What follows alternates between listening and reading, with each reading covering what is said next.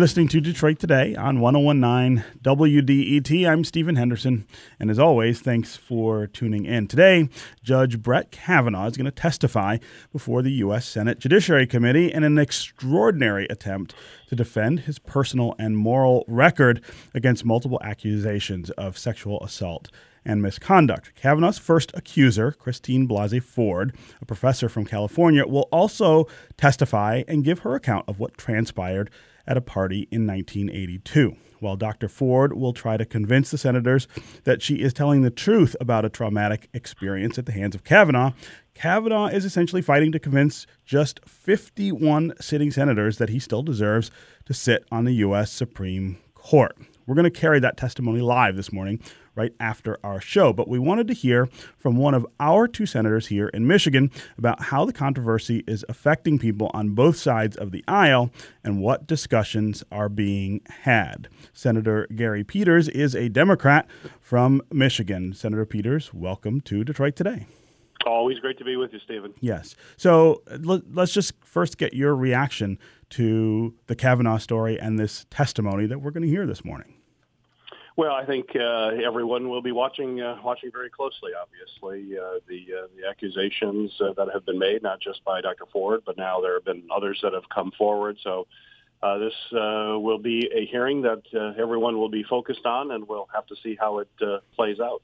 So tell me what your position before this was on Brett Kavanaugh following his testimony initially before the Senate Judiciary Committee. Did he convince you that he deserves a seat on the U.S. Supreme Court?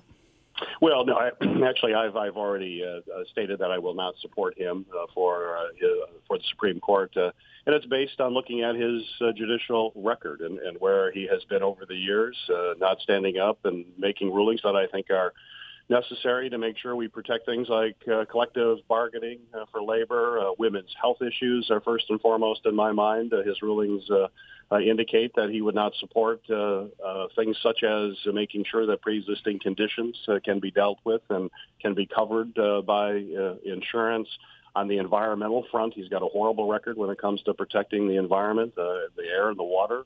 So my position on him is fairly firm, that I would not support him as a Supreme Court justice. And quite frankly, it's because I believe that we need to have justices on the Supreme Court that are somewhere around the political center and will be that fair arbiter of the law, not somebody at the far right, which is his record when you review it. And it's unfortunate that we can't have a nominee before us that can actually get some bipartisan support. And I think it's important to remember that when his predecessor, Justice Kennedy, was confirmed, he received 97 votes out of the Senate, 97 out of 100. Someone who people would believe that even though you wouldn't agree with all of his decisions, knew that was fair, and someone that would come from a middle kind of position to be that arbiter in a highly charged partisan environment we have in government, particularly today with a highly partisan executive in Congress. It would be nice to have a Supreme Court that is that umpire in the middle somewhere.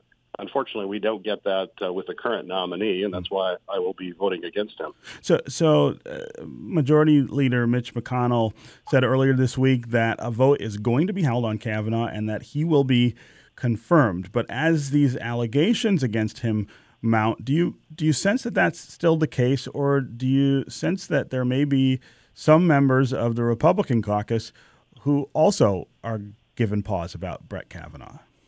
Well, I think it's fair to say there are some that are giving some pause to this. That's why this hearing will be extremely important for them, I believe, and I think they'll be careful of saying anything related to that. But I think it'd be difficult not to take seriously what happens in the hearing today.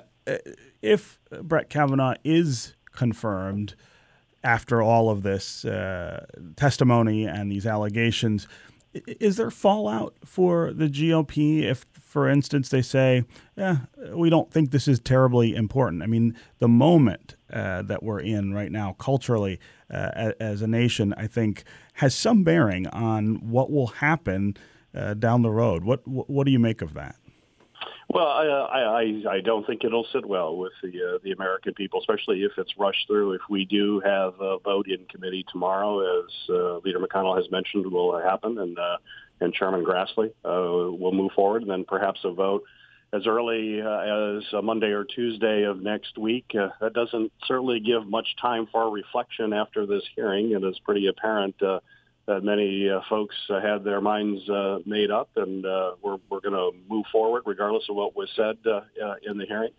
And I think that will have some repercussions. I think, and that's why I'm really kind of puzzled why there isn't a FBI background investigation on these allegations. Mm-hmm. You know, that's pretty much standard course. There was a background investigation done on him already, but obviously new accusations and other situations have come up since that time, and it's not unusual then for the FBI to take a look at new facts or new accusations or whatever may come up since that background investigation. And it's important to have that just for the context. You know, have the FBI find out whether or not they can find other folks that can testify or can remember facts related to the situation. People are more likely to talk to the FBI than they are under the bright glare of lights of a committee hearing. Also, when you talk to the FBI, you have to do it under conditions that you have to be truthful or Sure. it's a criminal charge. And so you can put the proper context in it. And if you're going to move forward, this kind of investigation would be helpful for the American people and for certainly those senators on the fence to have an independent assessment of what situation are we actually dealing with from the FBI. We even in the Anita Hill case, which is certainly not an example by any stretch of the imagination of what a good, fair hearing was. But even then, there was an FBI investigation that looked into the background and brought some background context to the senators on that hearing. We should expect nothing less in this case. Senator, you mentioned the confirmation vote for Anthony Kennedy, the justice who Brett Kavanaugh would replace, and how almost unanimous it was. That was a really different time, though, in the Senate. It was a different time in the country. It was a different time on the court. And I wonder what you make of the assessment by some Republicans and I guess by some Democrats as well, that we have now moved into an era where that's nearly impossible, where this has become such a partisan process that no matter who gets nominated, we will see this kind of prolonged assault on their character, for instance, as a way to try to disqualify them. Do you have that kind of view, a pessimistic view maybe, of what's happened to Supreme Court nominations over the last 3 decades, or are you maybe more optimistic about what the future will look like? Well, I guess I'm going to answer that 2 ways. I'd like to be more hopeful that that's not where we are going, but I'm also a realist. Mm-hmm.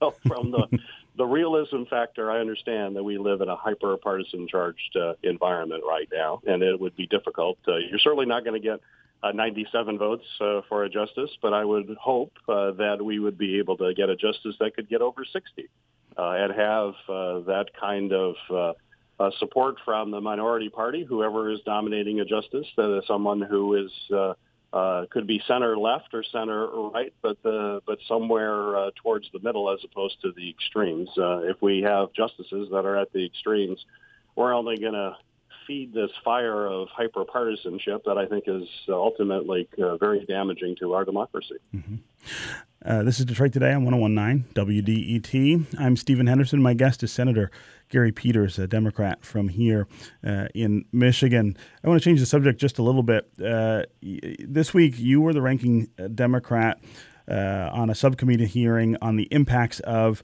PFAS chemicals. PFAS is becoming a big story here in Michigan as the contamination appears pretty pervasive. How is the rest of the country looking at this issue? Is it similar in other states? Well, it is. PFAS is everywhere in our environment. So every state has PFAS and varying concentrations of it. It's been a particular issue in New Hampshire as well as Michigan. We had folks testifying in our committee from New Hampshire talking about the challenges that they face. But, PFAS is a class of chemical that it constitutes about 3,500 chemicals. And these are things that were used and continue to be used for stain resistance on fabrics, for nonstick pans. It's used in fire retardants and firefighting foam. I mean, it's a lot of what we use every single day has PFAS chemicals in it. And we're finding that these chemicals, do have significant health impacts, although we have to learn a whole lot more about what that is. But we do know they're cancer-causing. And we also know they're prevalent in some places at extremely high levels, like in Parchman, Michigan, and Oscoda, and other places in our state. And people have been exposed to large amounts of these chemicals over many, many years, decades in some cases. What's the federal role in these cleanup efforts? Is that what the Senate is trying to assess here? And maybe talk about whether these are mostly state issues to try to deal with this. Well, it's going to be both. And that was a main reason why I called this hearing and brought these experts in, is that we've got to focus on what that federal role is and how we work with states. There will be a lot of folks who will be responsible to make sure that we, one, prevent PFAS contamination, and two, clean up those sites that have been contaminated. But basically, with a couple things that we need to be doing at the federal level. One, we've got to put more money into research. I had someone from the National Institute of Health there yesterday. We still don't know a lot about these chemicals and how they impact the body. The one thing we do know is that once they get in your body, they stay there for your entire life, mostly. They're very persistent chemicals in the environment as well, have a variety of health effects that we know are bad and want to continue to research that. So that's important. But the thing that I really pressed was the EPA, that currently does not have a standard as to what is a safe standard, what's safe and what's not. You need to have a standard before you can clean up a site to set as a goal for cleanup. The EPA tells us they do have the information necessary to create that standard. They're hoping, or they're saying they will have by the end of the year that standard. But we're going to be pushing them pretty aggressively to come up with that standard and then start enforcing it. Okay, Gary Peters, Senator and Democrat from here in the state of Michigan. Always great to talk to you about these issues on Detroit Today. Thanks so much, Stephen. Always great to be with you.